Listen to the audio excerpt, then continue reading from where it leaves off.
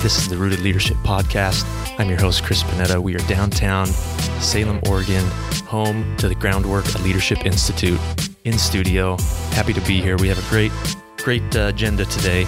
We're going to be interviewing a member of the Arbinger Institute. Now, that's close to my heart because I used to work there, but we have one of their representatives, one of their consultants that's going to join us today. We're going to dive into not just who Arbinger is and why they're so important to us here in the community, but how they're important to our curriculum that we have. And we're going to dive into a little bit about leadership, and Desmond is his name, his experience with it. So I'll allow him to introduce himself. But thank you again for joining and hope you enjoy today's episode. Okay, Desmond, thank you for joining us today. You want to give yourself a quick introduction? Sure. I am Desmond Lomax. I am a senior consultant and executive coach for the Arbinger Institute. I am the co-director of the public safety practice, but I also do a lot of work in diversity and inclusion. And I've been working with Mick Warner on that and Sarah Spencer.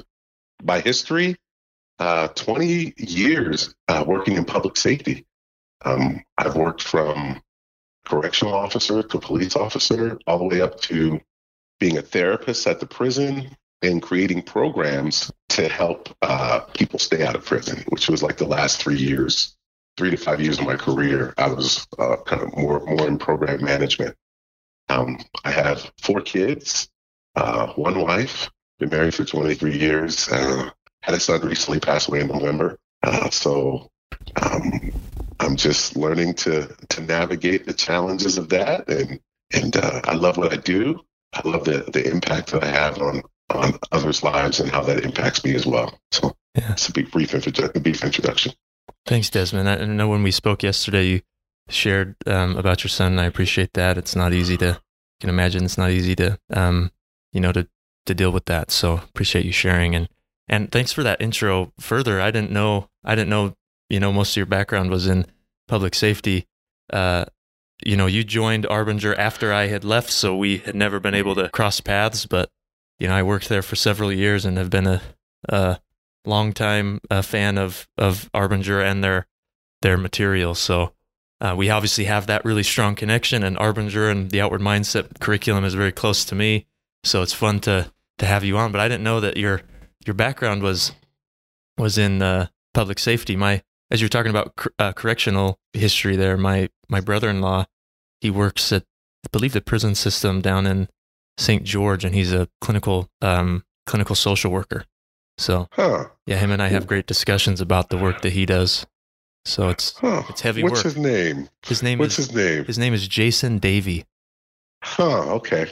Yeah. I think we crossed paths before. It's a small world. Yeah. It's fantastic. Yeah. So when I was the director of community programming, I managed therapists across the state of Utah. Oh, okay. And so we have 2 in St. George that work in Hurricane, right? Probably hand in hand with them. Okay. They do a lot. They exchange a lot of services, and so we have a great relationship down there with Washington County Sheriff's Office for sure. Okay. It's amazing. And where did you mention where you live in Utah? Oh yeah, I live in Spanish Fork, Utah. Spanish Fork. Okay. Yeah. I grew up in American Fork. Okay. So fantastic. People would often get them confused when I tell them where I was from. Yeah, they get the forks wrong. But no, it's a great place.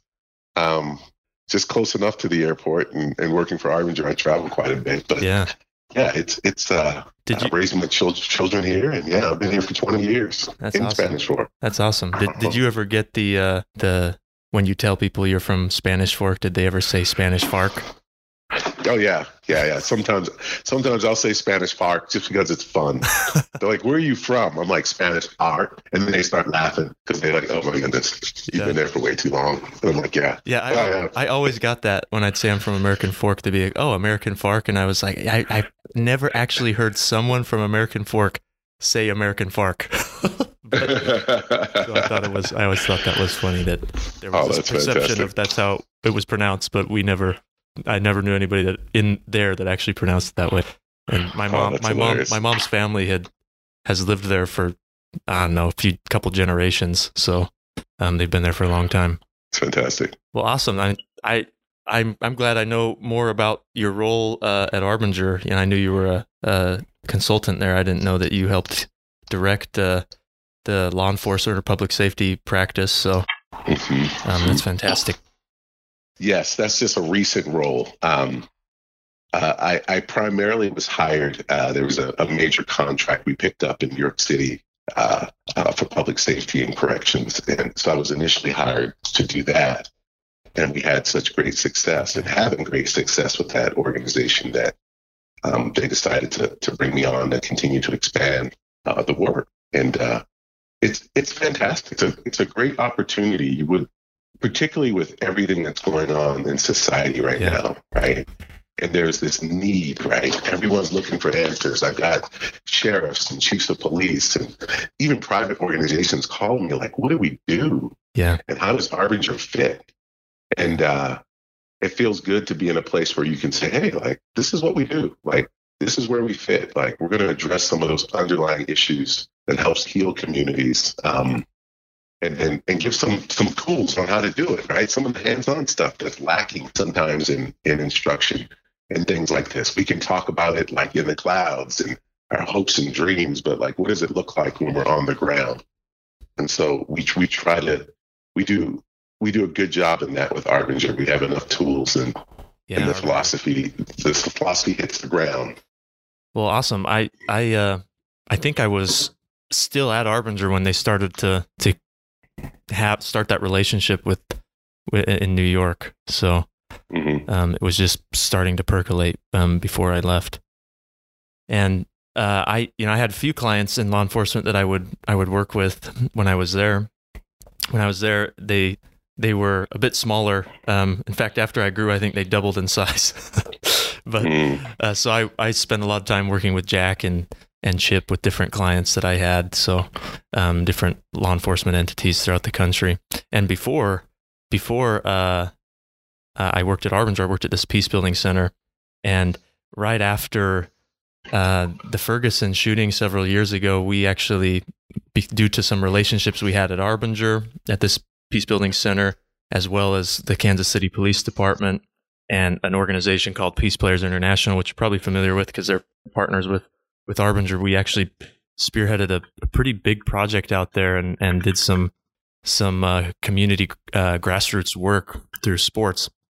And in a previous episode 5, I actually share a story about an experience that I had there that was really impactful to me. But I was able to work on the ground with officers and their PAL unit, and then several hundred of the inner city youth there, and we ran this sports clinic. It was a blast for me, a great experience, and since that initiative has been taken by Nike, and Nike is funding it all over the country in several different inner cities. So that was kind of fun to see how this small idea, after an incident like that, has grown. And I think our country, and you know better than I, definitely needs more efforts like that.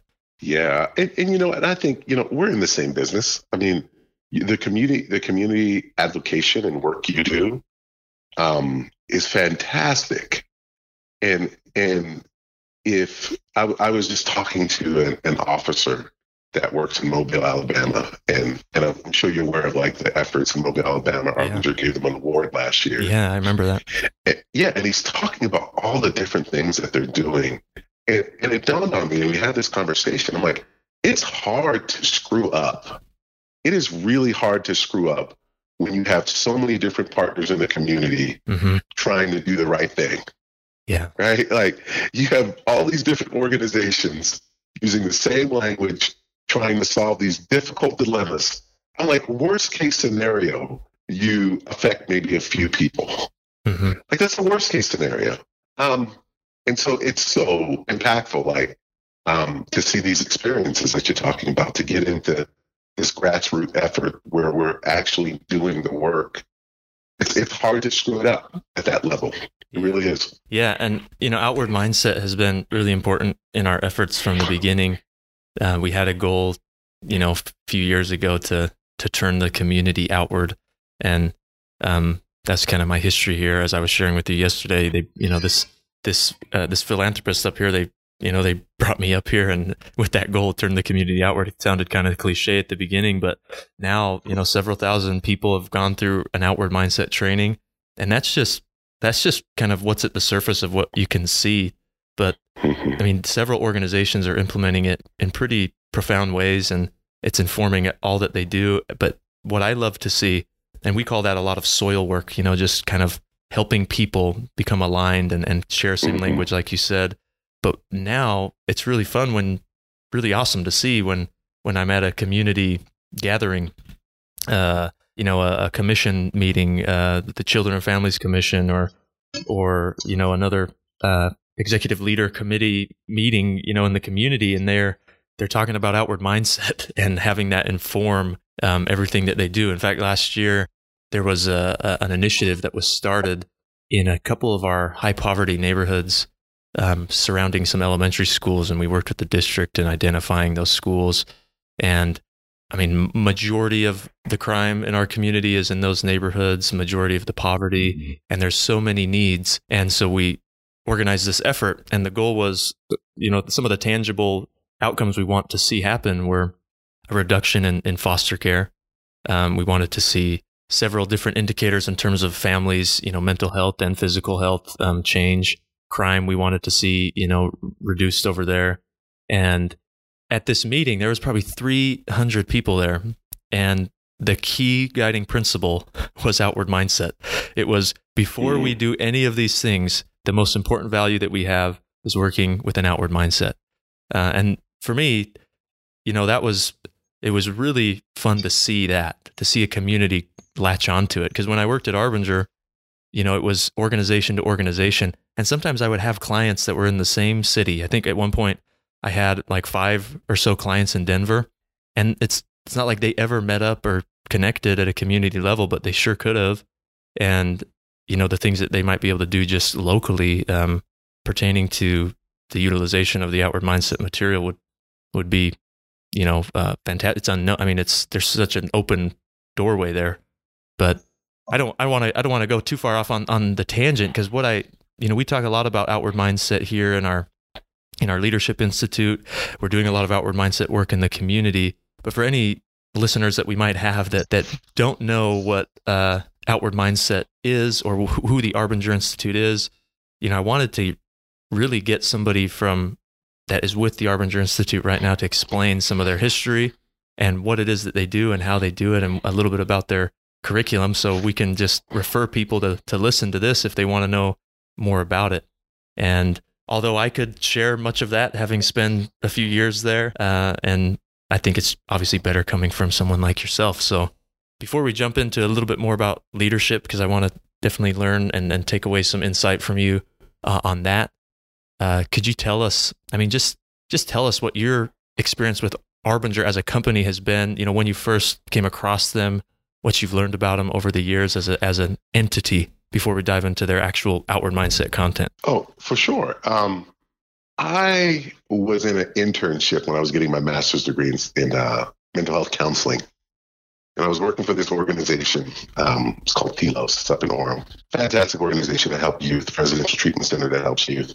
And, they're like, hey, Desmond, I want you to read this book, Leadership and Self-Deception, as a part of your internship. So I'm like, great. And so you read it, and midway through the book, most people say, you're like, hey, wait a second, they're talking about me, Yeah.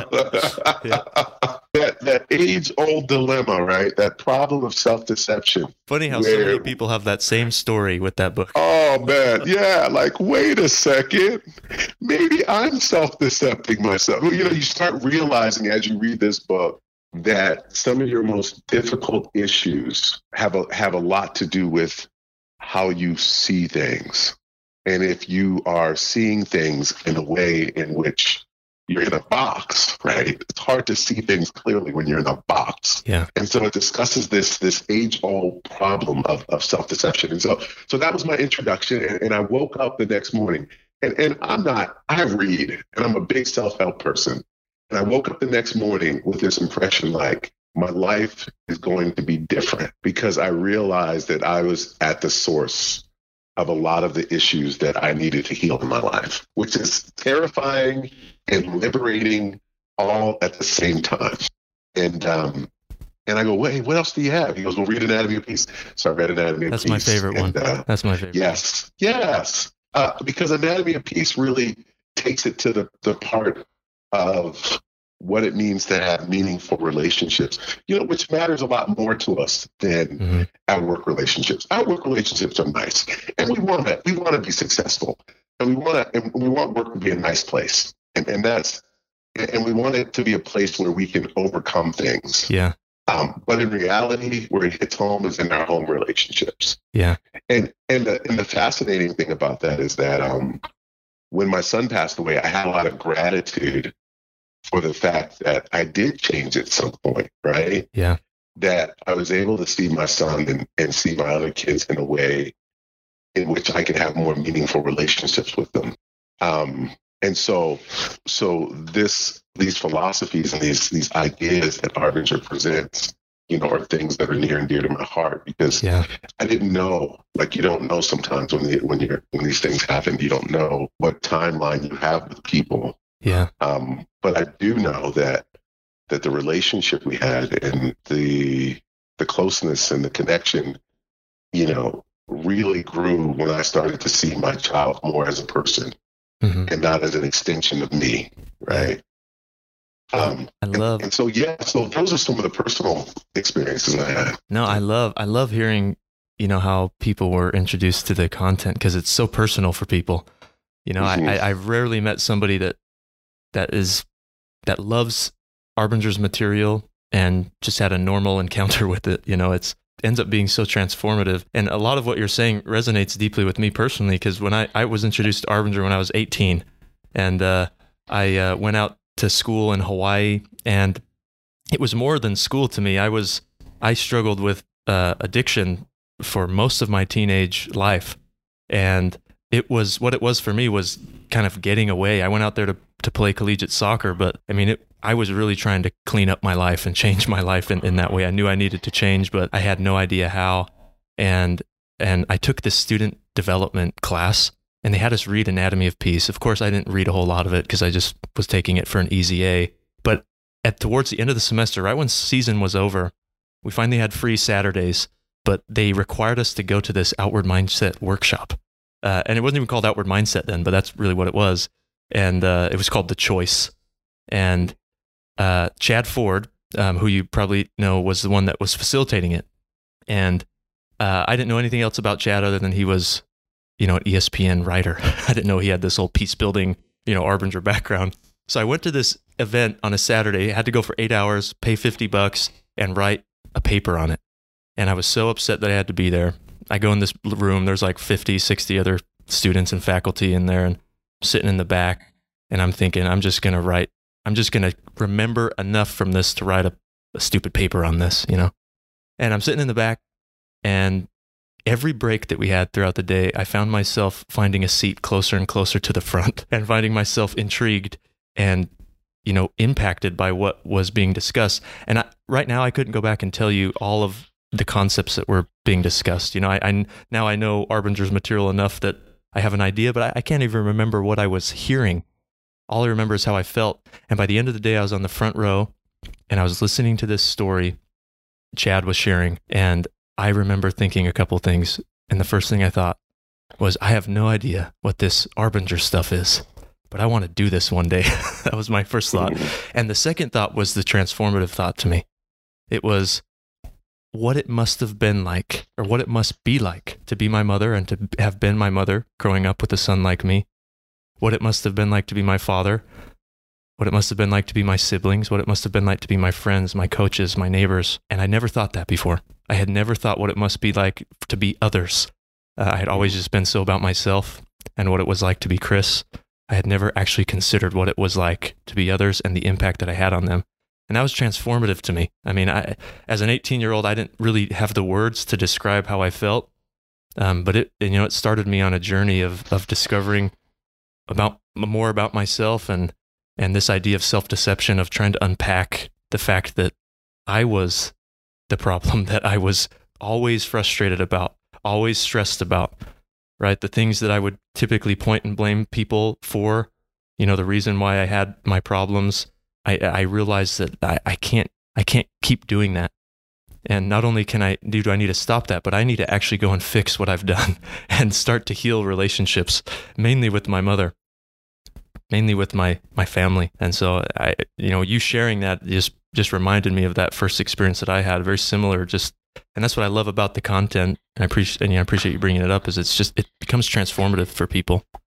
So yeah, and we can't often measure, right? Like, where's the result? Our world, we're from a measurement world, right? Of what results look like. But as an 18-year-old to where you are today, what are all the results that come from that transformative lesson? Like, for me being this 30-year-old grad student to where I'm at today, like, the results are immeasurable. Mm-hmm. And I think often we are so result focused that we don't address the underlying issues that truly help us get the results we want. And I think that's what we do at Arbinger. We address the mindset. We address the underlying issues that motivate behavior, that motivate success. Yeah. And it's cool. It's a great place to work. It has its normal business challenges and things like that I think all businesses do. But to wake up in the morning and think, how can I help this organization see the impact of going through this process? Yeah. And then when they go through the process, come out of it like, man, like, have a better relationship at work, have a better relationship with my teenagers. Yeah. I just have better relationships. You're like, yeah, you see? Put measurement on that. Put measurement on that 5 years from now. And so I think that's a part of my story is that I started to implement this in my job when I was the community programming director for the state of Utah for the Department of Corrections. I started training all my staff. I became I went through the courses, then I became a facilitator, and I trained all of my staff personally. Mm-hmm. And that's not an easy thing when you're the boss, no, right? Not at all. And you got to go up there now and say, hey, like, I've been inward. Mm-hmm. Extreme vulnerability. And let me tell you how and why, and let me tell you what I want to do differently. And let's sit down. Let's ask these 3 questions with each other, and I'm going to ask you. And not only am I going to admit to where I've been wrong, I'm going to admit to how I'm going to be right in the future. Yeah. And I had some really strong-willed people, because therapists are strong-willed. Oh my goodness. Clinicians, therapists are some of the hardest-headed people on the planet, and I literally had these therapists look at me and say, I get it. Like I get it. Like, I know thank you. Like, I get it.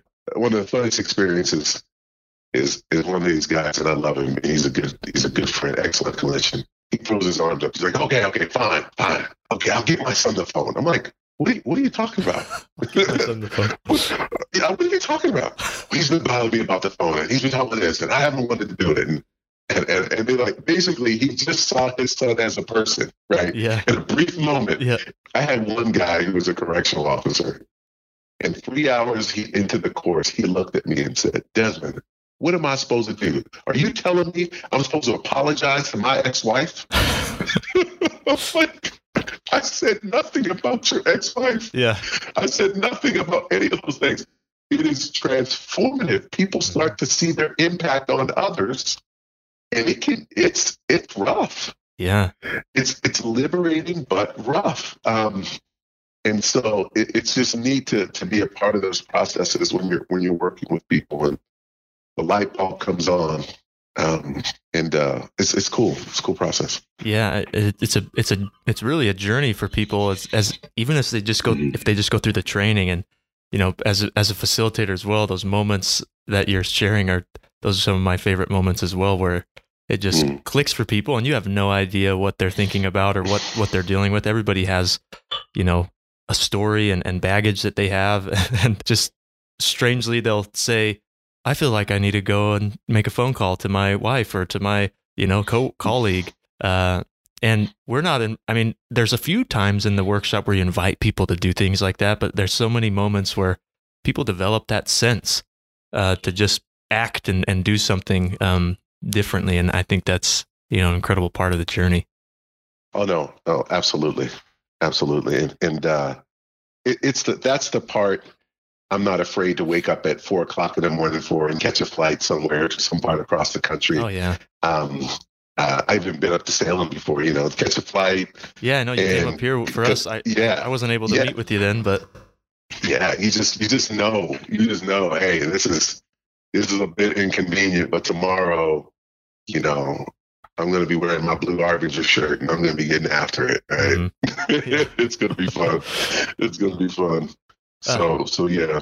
No, that's awesome. Can you share, because you mentioned, you use that word journey as well. And when you work with organizations and individuals, I mean, for anybody that's listening that still is wondering what on earth we're talking about, can you tell us a little bit about that journey? What it Sure. looks like and what sort of things on top of self-deception that you unpack with people as they go through the curriculum? Yeah, well absolutely. We talk about this problem of self-deception, and the best way to look at it, we've always used the frame of being in the box. Mm-hmm. We've elaborated on that by also calling it now an inward mindset. And so an inward mindset simply means that I'm more self-focused, and if I have an outward mindset, I'm others inclusive. Hmm. And the distinction I have to make right out the bat is that this is not a Pollyanna process. Oftentimes, when we think of seeing other people or being outward, we think, oh, all the people around me, oh, the impact. No, for this to work, you have to still be seen, right? You have to still be a part of the process. So I'm really outward. I still have my hopes and goals and objectives. I just take others into account. Yeah. So we talk about that process of what it means to take others into account. That as I'm trying to accomplish my goals, how I can get a higher result by taking others into account. Mm. The world is filled with self-focused people that accomplish a lot. What Arbinger focuses on is that in your most difficult interactions and in your day-to-day actions, how can you improve through recognizing your impact on others and adjusting based upon that impact? Yeah. How can you improve your day-to-day relationships? Mm-hmm. Yeah, I love it. And in the old days, Anatomy of Peace, they refer to this idea of outward and inward mindset they talk about way of being, but they also use the language that I love of heart at war versus a heart at peace. Mm-hmm. And I like that because, like the term mindset, it digs so much deeper than a behavior that I may deploy or something that I do tangibly or physically, because part of the realization and also the challenge, because people hold on to this for a long time once they go through the content, is distinguishing between the two. I can really deceive myself by doing the right thing but doing it in the wrong way. And I love the example I always use at the beginning of a workshop if I'm facilitating when we're talking about the distinction between mindset and behavior.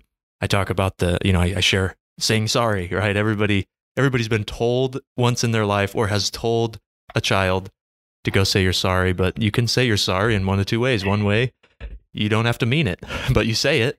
And so therefore you do the right thing. You say sorry, but you do it in the wrong way. And the difference that it makes, people feel it and you feel it.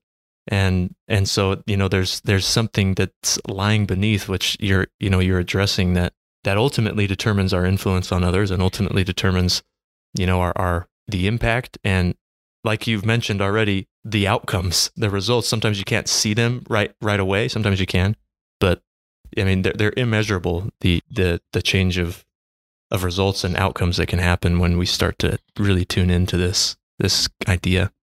Oh, absolutely. It reminds me of a quick story about when you said heart at peace and heart at war. I have 4 kids and we're headed to church, and we do it every couple of days. We're arguing on the way to church, and we stop, and my wife's like, "Okay, we're at church. Time to be spiritual. Like, put your smiling face on and let's go inside." Right. And I'm heated, right? I'm heated. my heart's at war. Like, I'm heated. I'm just heated. And I'm sitting down and like my kids are around me, and I'm kind of sitting next to my wife, and I'm heated. Like, I am at war. And in moments like that, you start thinking about like life in general. And I start thinking about this very principle about what it means to have your heart at war and heart at peace. And I started to understand, like, okay, what would a person at peace do in this moment? And so I reach over and I just grab my wife's hand, I hold her hand. Mm-hmm. I didn't want to initially, I'm at war, right? So I go hold her hand, and the war inside of me melts away, right? Yeah. Quickly, and the peace returns. And I think of that circumstance in all of my relationships. Like, what are the things that a person at peace, what would that person do in this moment? Mm-hmm. And if I'm willing to do those things, how that war inside of me subsides and melts away. Yeah. And I think these are the processes. Like, there's a technique to that, right? Mm-hmm. There's a technique to that. And we teach that in Arbinger. This isn't like something that you have to go through life wondering, how do I do that? How do I do it? Yeah. Yeah, there are techniques, there's processes, there's principles that we can follow to get your heart in a place where you can have more meaningful relationships with the people you care most about. Yeah. Yeah. In Arbinger's old days, in some of their first material, they used to talk about getting out of the box the easy way and the hard way. And the easy way is when somebody's humanity is so overwhelming to us that we just, we can't help but really see them as a person. And those are magnificent moments, and I treasure those moments. When something has happened or there's some circumstance where I deeply see another. But the challenge with that, like you're mentioning, is I live a life just hoping that those things happen, and I wonder, how on earth can I make this happen more? But that's what they used to call the hard way, which is now they have, dozens of tools to actually help go about getting out the hard way, having a heart at peace. And I think even in their outward leadership program, there's 30 something tools. And those are from a leadership standpoint, but they're all tools that help cultivate this idea of an outward mindset. Oh, absolutely. Absolutely. And what I've learned, and it's neat, and this, when you start becoming a facilitator of this stuff, you start to realize that the very underlying issues that changed you and help you learn more are still the underlying issues that are so needful in business, in this corrections and public safety, and like this capacity, right? Just think of the impact of going from a heart at peace and being able to operationalize that as a police officer. Yeah. That I could have a heart where I'm seeing that person. I'm still seeing the danger that they possess, but I'm also seeing the humanity that they possess, and I'm operating through that full lens. If all they are is a problem, then all they are is a nail, and I'm a hammer. And so, there's really a transformative way of engaging this whole process. And so that's the neat part when you look at it from a position of, man, how can I help a police officer, a correctional officer, some of these people who deal constantly with people who are struggling in society? Like, how can we have impact put in that area? And so it's a neat process to see the very things that may help you overcome a difficult thing at home with your spouse, significant other, could be the very thing that also helps you kind of heal that part of you in your day-to-day things that you do at work, for sure. Yeah, one of the things I remember from the old Choice Handbook at the end, and the implications of this I continue to learn from, because it just is so deep, when you really think about it. And there's a section that was called Ways That Don't Work of Getting Out of the Box, and you go over these ways that just don't work. And all of them are, again, focused on just simply changing behavior rather than, getting deep and changing mindset, changing our hearts. But there's this little quote at the end that I always think about, and this is what has major implications. And I may not say it word for word, but it's something like this. Anything that we think of from inside the box, so from inside an inward mindset, is just more of the box and therefore more of the problem. And that, I think about that all the time, because like you mentioned, whether you're a police officer, you're, a business person, you're a community member, And we think of, we have a heart at war where there's a challenge in front of us. We're focused inwardly, and we come up with all sorts of creative solutions to fix the problem at hand. But if I'm inward during the whole thing, I'm just creating more of the problem, even if it's the right thing, even if I'm doing what I was told to do, even if I'm doing what I was taught to do, and they might be the right thing to deploy. If I'm doing it from an inward mindset, I'm just adding to the problem. And that has major implications when I think about it and just kind of go down that rabbit hole of all the times that I thought I was doing the right thing because on paper it was, but inside it was still the wrong way. And therefore I was just making things harder for not just for myself, but for others around me. And it's just, it's endless. Oh, and you bring up that point. And I've had a lot of people like, hey, Desmond, you love this stuff. You're like a corporate traveler guy. Like, have you heard about, like, have you heard about this new book or that new book? Or there's this book about accountability. There's this book about, and I'm like, hey, it's all good if you have the right mindset. You know what I'm saying? Just throw that in it's again. all good. Hey guys, I love the books. I've read many of those books. They're all good. But if I can be the best communicator in the world and have a mindset that draws everyone away. Yeah. And I've seen it. I've seen such brilliant people be isolated and alone, and they know not why. Mm-hmm. And when you start to talk about how people have that sense, like I have a sense of your authenticity. Yeah. I can sense it. So you can communicate any way you want. But I have a sense of your mindset, which equals your authenticity. And so I'm going to be truer to that sense than to the things that are coming out of your mouth. Mm-hmm. And I think it's so impactful. It makes me pause. I pause, especially on social media nowadays. I'm like, how do you do it? How do you communicate with people? I'm like, I pause. I have to pause. Because if I don't pause, there's something going to come out that's angry and frustrating and just, I need to pause and say, okay, this person may not see things the way you do. How can you impact them in a way that's meaningful? Yeah. And you have to pause nowadays because there's so much divisiveness in everything we see. It's just that mindset, like before you even engage anything, really addressing it is important. Yeah, absolutely. So how long do you typically work with groups? I mean, just as a consultant, because I know there's a headache from other facilitators and consultants I've heard at Arbinger is they go in at the beginning, but they sometimes don't get to see things through. So, do you have experience on both ends where you go in? I mean, like you did in Salem, you came and did a workshop for us. You have great experiences with the folks there, but then you maybe never connect with them again. And then other times, I'm sure you spend more time with an organization. I mean, what's the dynamic in both of those settings?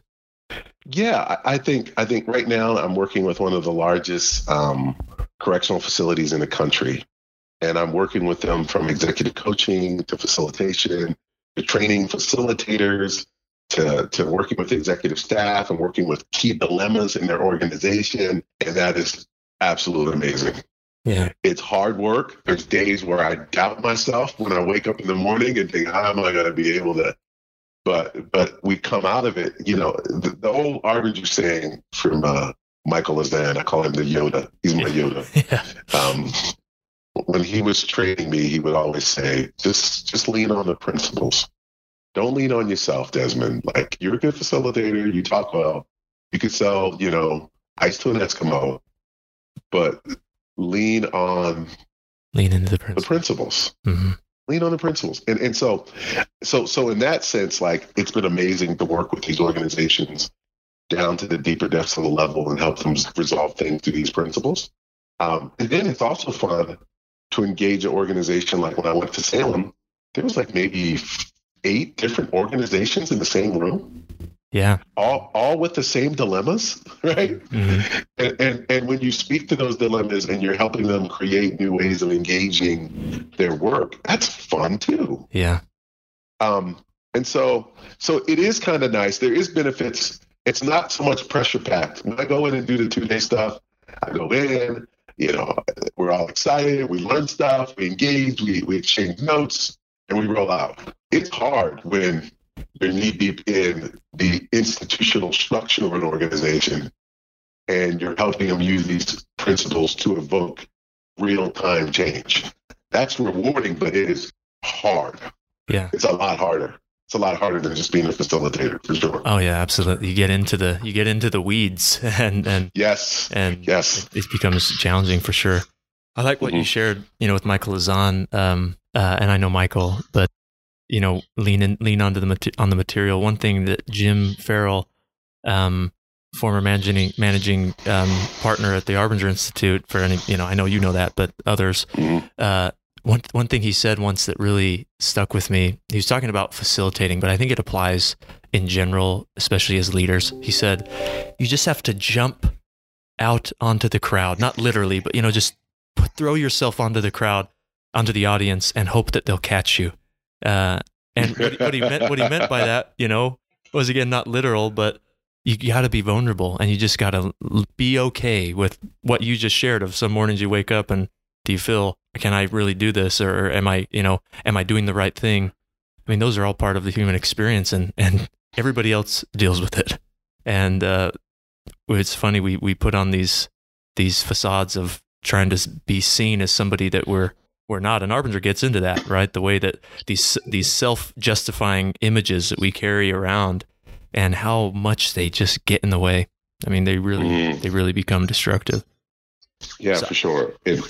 And you have to, and I think the beauty of not being an expert, like Arbinger's really methodical about, if anything, helping people recognize that you struggle with these principles. Maybe being an expert in struggling with the principles. Yeah. If you're going to be an expert in something, is being able to understand how on a day-to-day basis you struggle with these principles. And so I think that's awesome. Yeah. Because you don't have to come off as an expert. And when people are like, what about this? What about that? And you're sitting there like, you know what about that? I struggle with that. Let's talk about it. They're like, oh. Right? Like, oh, it kind of catches them off guard. Like, oh, you do? Yeah, yeah. And so presenting yourself as a person that's in the process, and they can come join you. And I think that's, I like, Jim Farrell. I was fortunate enough, like when they were interviewing me for this job, I go in there, and I was fanboying on it pretty hard. Yeah. And it's the first interview I've ever had where I just broke down in tears, right? I'm crying in this job interview. Thank you for the impact of my life, that type of stuff. Yeah. And I'm like, they're not going to hire me. but I think there's something like really, like, it's neat to work for an organization that expects you to be imperfect, that expects you to utilize that imperfection to help others, In that way, it's pretty impactful and powerful. It's very impactful. Yeah. One time, speaking of just these, these images that we carry, one time, Jim and I, we went to this event up in Park City. It was just him and myself, and I was driving, and it was a bit of a drive from the office, and I treasured that time with him. But one thing that he said to me that I always think about, he said, and I can't remember how we got on this topic, but he said, Chris, there's a couple ways to live life. He said, the first way is we're constantly concerned and worried about our image. And we're either, that is manifested in two ways. We're either defending threats to that image or looking for reinforcements for that image. He said, that's one way to live life. And it's overwhelming, it's stressful, and it's hard. He said, the other way to live life is to not worry about any of those things and get lost in the needs of others around you.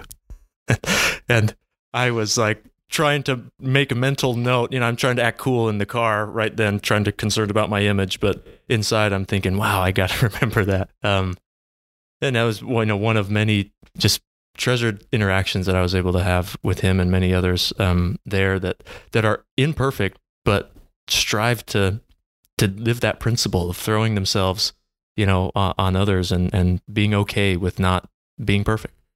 And think we definitely need more of that. I want to just backtrack a little bit and talk about, just share with you one of our guiding frameworks that we have here within the Leadership Institute, within Groundwork. And it's where outward mindset has its biggest implications for us. And so we use this analogy that we believe is important, and we frame it around the analogy of soil, seeds, and weeds, like gardening. We're not gardeners, we're not farmers, but we believe that framework is just really helpful in helping people understand the dynamics around them personally in their organization, especially in a community. And the way we describe soil, we define it as people. The soil are the people. It's us, it's others in our organization, it's others in the community. And so when there's problems with soil, it's really the problems within people and all the different systems and structures and processes that people create. And the determining factors of when soil is healthy or not are exactly what we've been talking about. And this is when this idea of seeing people and mindset is so important, because the determining factor, we believe, is mindset, is how people see one another. And of course, that's manifested through behaviors, and the indicators are things like culture and climate, and you can assess those things organizationally. But what I wanted to get to was how we define cultivating soil, because soil is going to be how it is. You look in an organization, it is what it is day to day. People are how they are, and they show up one way or the other. They show up and they are outward, or they show up and they're inward, or they go back and forth moment to moment. And it is what it is. I mean, you can't really change how it is in the moment.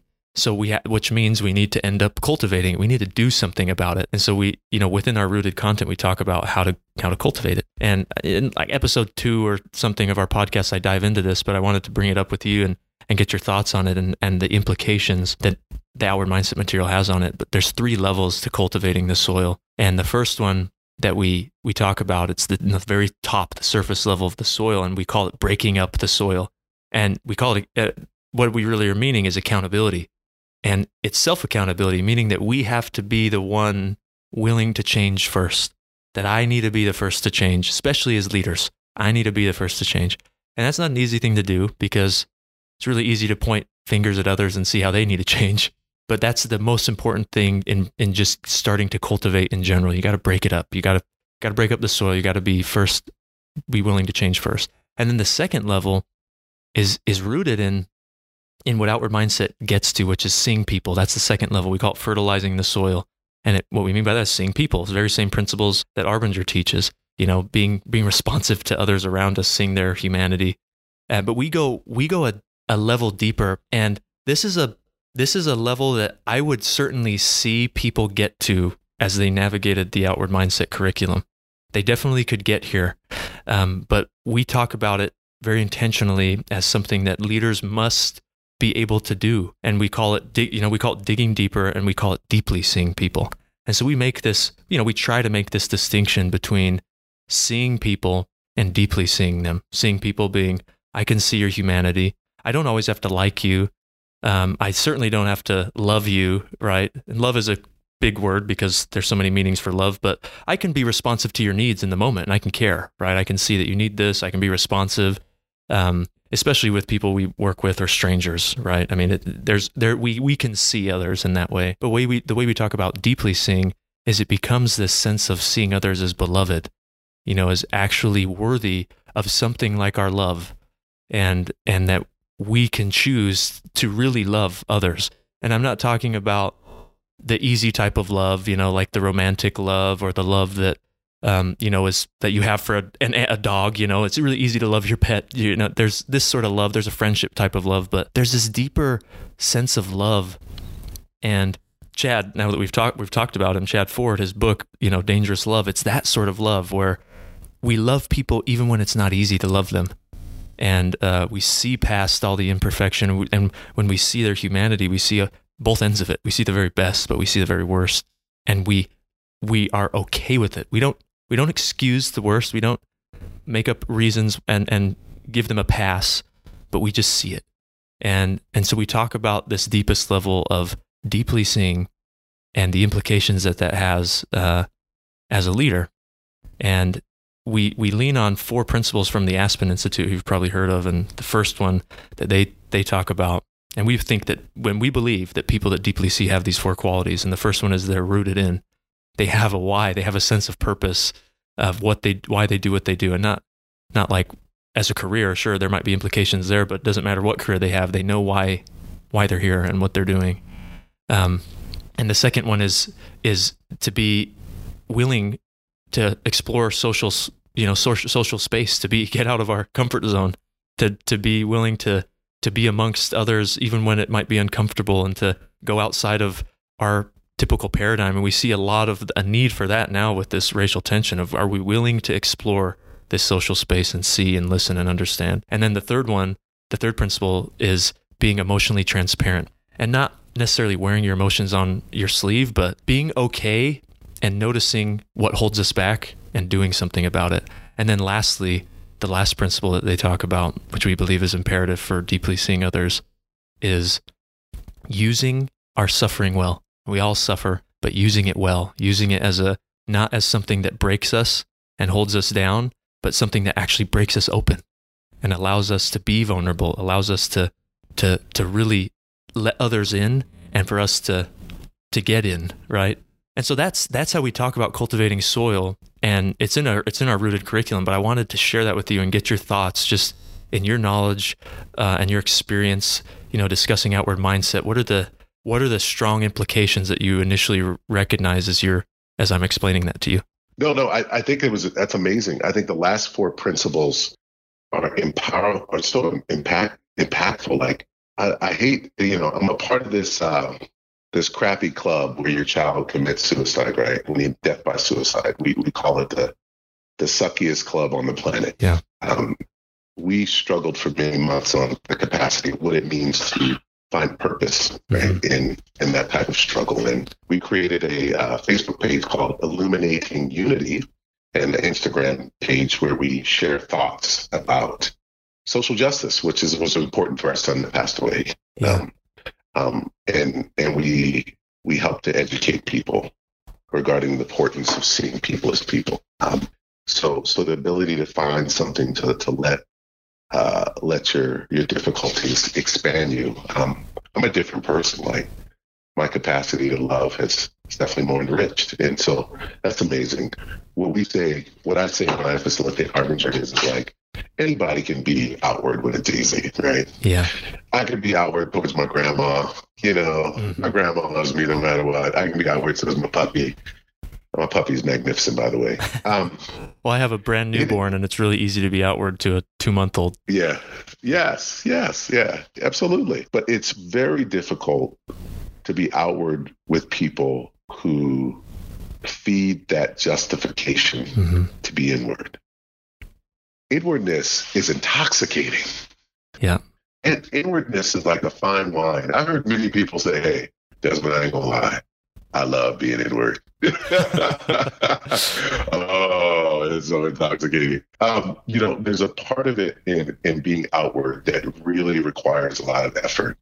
When you talk about digging deeper in deeper parts of the soil, that's the part where people start to go, "Hey, man, I can see how this would impact me in this particular situation." And then it doesn't work, right? Yeah. They try one of the skills. They try to see others, best efforts, measure impact. It doesn't work. And then what I found out is that I was turning the soil a little bit, but just enough to feel that I'm working. But I didn't want to get deep enough into that soil to realize that I was still inward in the process, right? I was digging, hoping that things would change, right? I was trying to be outward, hoping other people would see my outwardness and join me. Yeah. Instead of digging deep enough to recognize, hey, if I just prep this soil properly and I get to the proper depth, then I've done my work, right?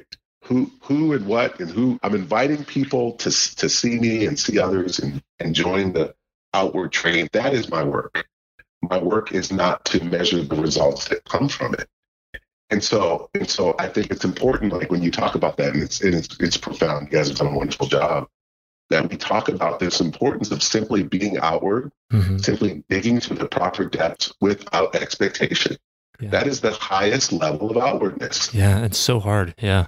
Yeah. It's just I'm going to be outward. I'm going to see my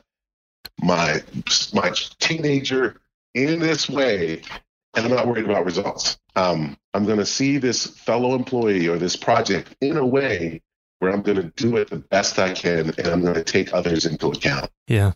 And it's more about how we are, our way of being, than what we expect from that way of being. And I think to me, that's when we start talking about that deeper soil dive, is that we're just simply being not worried about where it's going to take us. Yeah. We're just knowing it's the right thing to do. Yeah. And that's so important. Just that idea of committing to being that way. And I've always found a funny paradox in outward mindset, because when I'm actually outward, it's when I become alive to my inward mindset. It's like an interesting paradox. I'm outward when I'm alive to my inwardness. And so it's not a fixed thing that you enter and you sign an agreement and you're, all right, I'm outward now all the time. And it's moment to moment. One moment I can be inward, one moment I can be outward. But that commitment, I love that idea, because for us, cultivating the soil, it doesn't stop. It's always happening. And if you want to plant a seed and you want a new idea, you're going to do a new initiative or launch a new product. If you're doing that in some unhealthy soil, it's not going to work. It's not going to last. It's not going to take root. And so therefore, the soil continues to need attention. And then there's the weeds, the conflict, the problems, the challenges that organizations and people face. And weeds, it doesn't matter what you do. I mean, and my wife and I have this garden and we love it, but it's not like you prepare the soil at the beginning of the season and you plant all your stuff and the weeds never show up again. I mean, they're there all that they pop up. And so there's this constant need to weed. And then there's some, and you probably work a lot, with organizations or communities like this, where the soil is so overrun by weeds that, I mean, there's a lot of work ahead. And we first have to address these nasty weeds and get them at the root before we can even start to get the soil healthy enough for anything to work, for any new initiative or new idea to work. And so I think that idea of a continual desire to be outward, resonates with our same principle of we always need to cultivate. There's never a time where we can just stop cultivating, especially as leaders. And I think that's a leader's number one job, is to always be cultivating the soil of their organization. And I agree. And I think it's hard to cultivate if you don't have accountable people around you. Mm-hmm. So the process of helping to create accountable people instead of holding people accountable gives you this capacity to cultivate. Yeah. And because now through very effective accountability and reporting, I can then use that institutional knowledge and all the background and experience I have. I can pass that to helping the people below me and helping to increase their accountability, instead of always being the person that's got to fix the problem because people don't see things the way I do. Yeah, that's great. We're coming up on an hour, and I think you've definitely added to our institutional knowledge that we're trying to just gain as we start this podcast, and as we continue to have more and more cohorts go through our Leadership Institute. But I wanted to ask you one or two more questions really about leadership, and go with this where you would like. But I'm just curious on what would be your biggest message to leaders, whether they're an emerging leader, just starting out, or a seasoned leader. I mean, what is a message that you would have to them that transcends, their time, their experience as a leader, or their organization that they're a part of, the community that they're in? I mean, what would be your message? I know that's a big question, and so you don't have to answer it in one sentence, but what would be your message? Wow. I mean, what's next? World hunger? Is that the next question? Yeah. How do we solve that? You know what? That's an amazing question. And the impressions I have, or the things that come to me, is the best leaders are transparent. They don't need to be seen as anything. Brene Brown says it beautifully when she says, don't be small, don't be large, right? Like I said, don't be so small that you have to operate a certain way. We call that worse than. Don't be bigger than everybody, or you got to be better than. Like, be in that place where you can be seen as a person doing your best and operating in a way to help the people around you. I think there's that space there that people can see you for what you are and who you are, and then they have a choice to follow you. Yeah. they choose to follow you instead of trying to create a system where people have to follow you. Yeah. You create a system where people are choosing to follow you.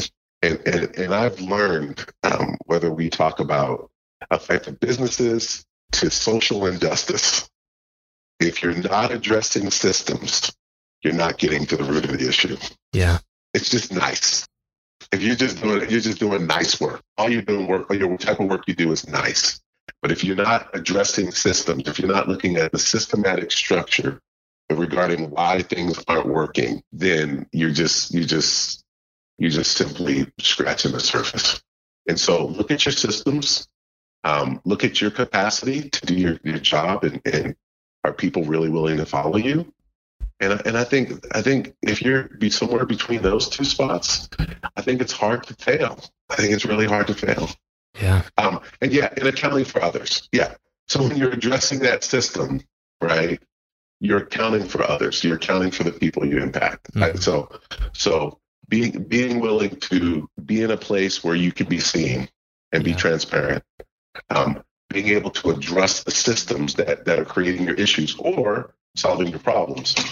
And then having the ability to measure that impact, like where in the course of the things I'm doing in my organization, the people I'm working with, what's working. And when things aren't working, being like, hey, that's not working.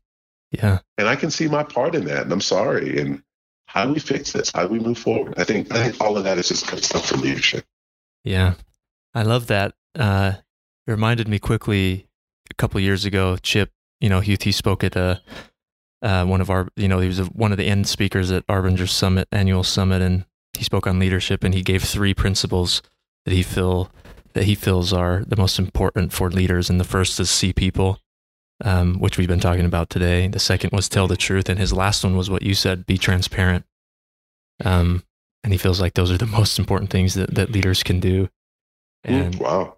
Yeah, I was also reminded, there's a leader here locally in our community that said something once that I think about and I made note of. He said, if you're too big for a small job, then you're too small for a big job. I love that, right? That's fantastic. That's fantastic. Keeps us grounded. Well, I appreciate, your time today. This has been incredibly insightful and inspiring for me, just learning from you and speaking with you and just hearing your experience. I've been touched by it. I want you to know that, and I appreciate your time. And I appreciated our time yesterday on the phone, just, discussing and prepping for this. That was really a blessing to me as well. So I thank you for that. And I'm sure that our paths will cross a number of times, as we both are, we're both part of the Arbinger family, if you will. But I just want to say thank you. And I love everything that you're up to. Oh, thank you, Chris. And I appreciate your time. Awesome. It's wonderful spending time with you. All right. Well, that was incredibly insightful to be able to learn from Desmond, to hear his insight, his experience. I'm, again, extremely grateful that he was able to give up his time and contribute more to our institute here in terms of sharing his knowledge. But thank you again for joining the Rooted Leadership Podcast. This is your host, Chris Panetta. Until next time, take care, be safe.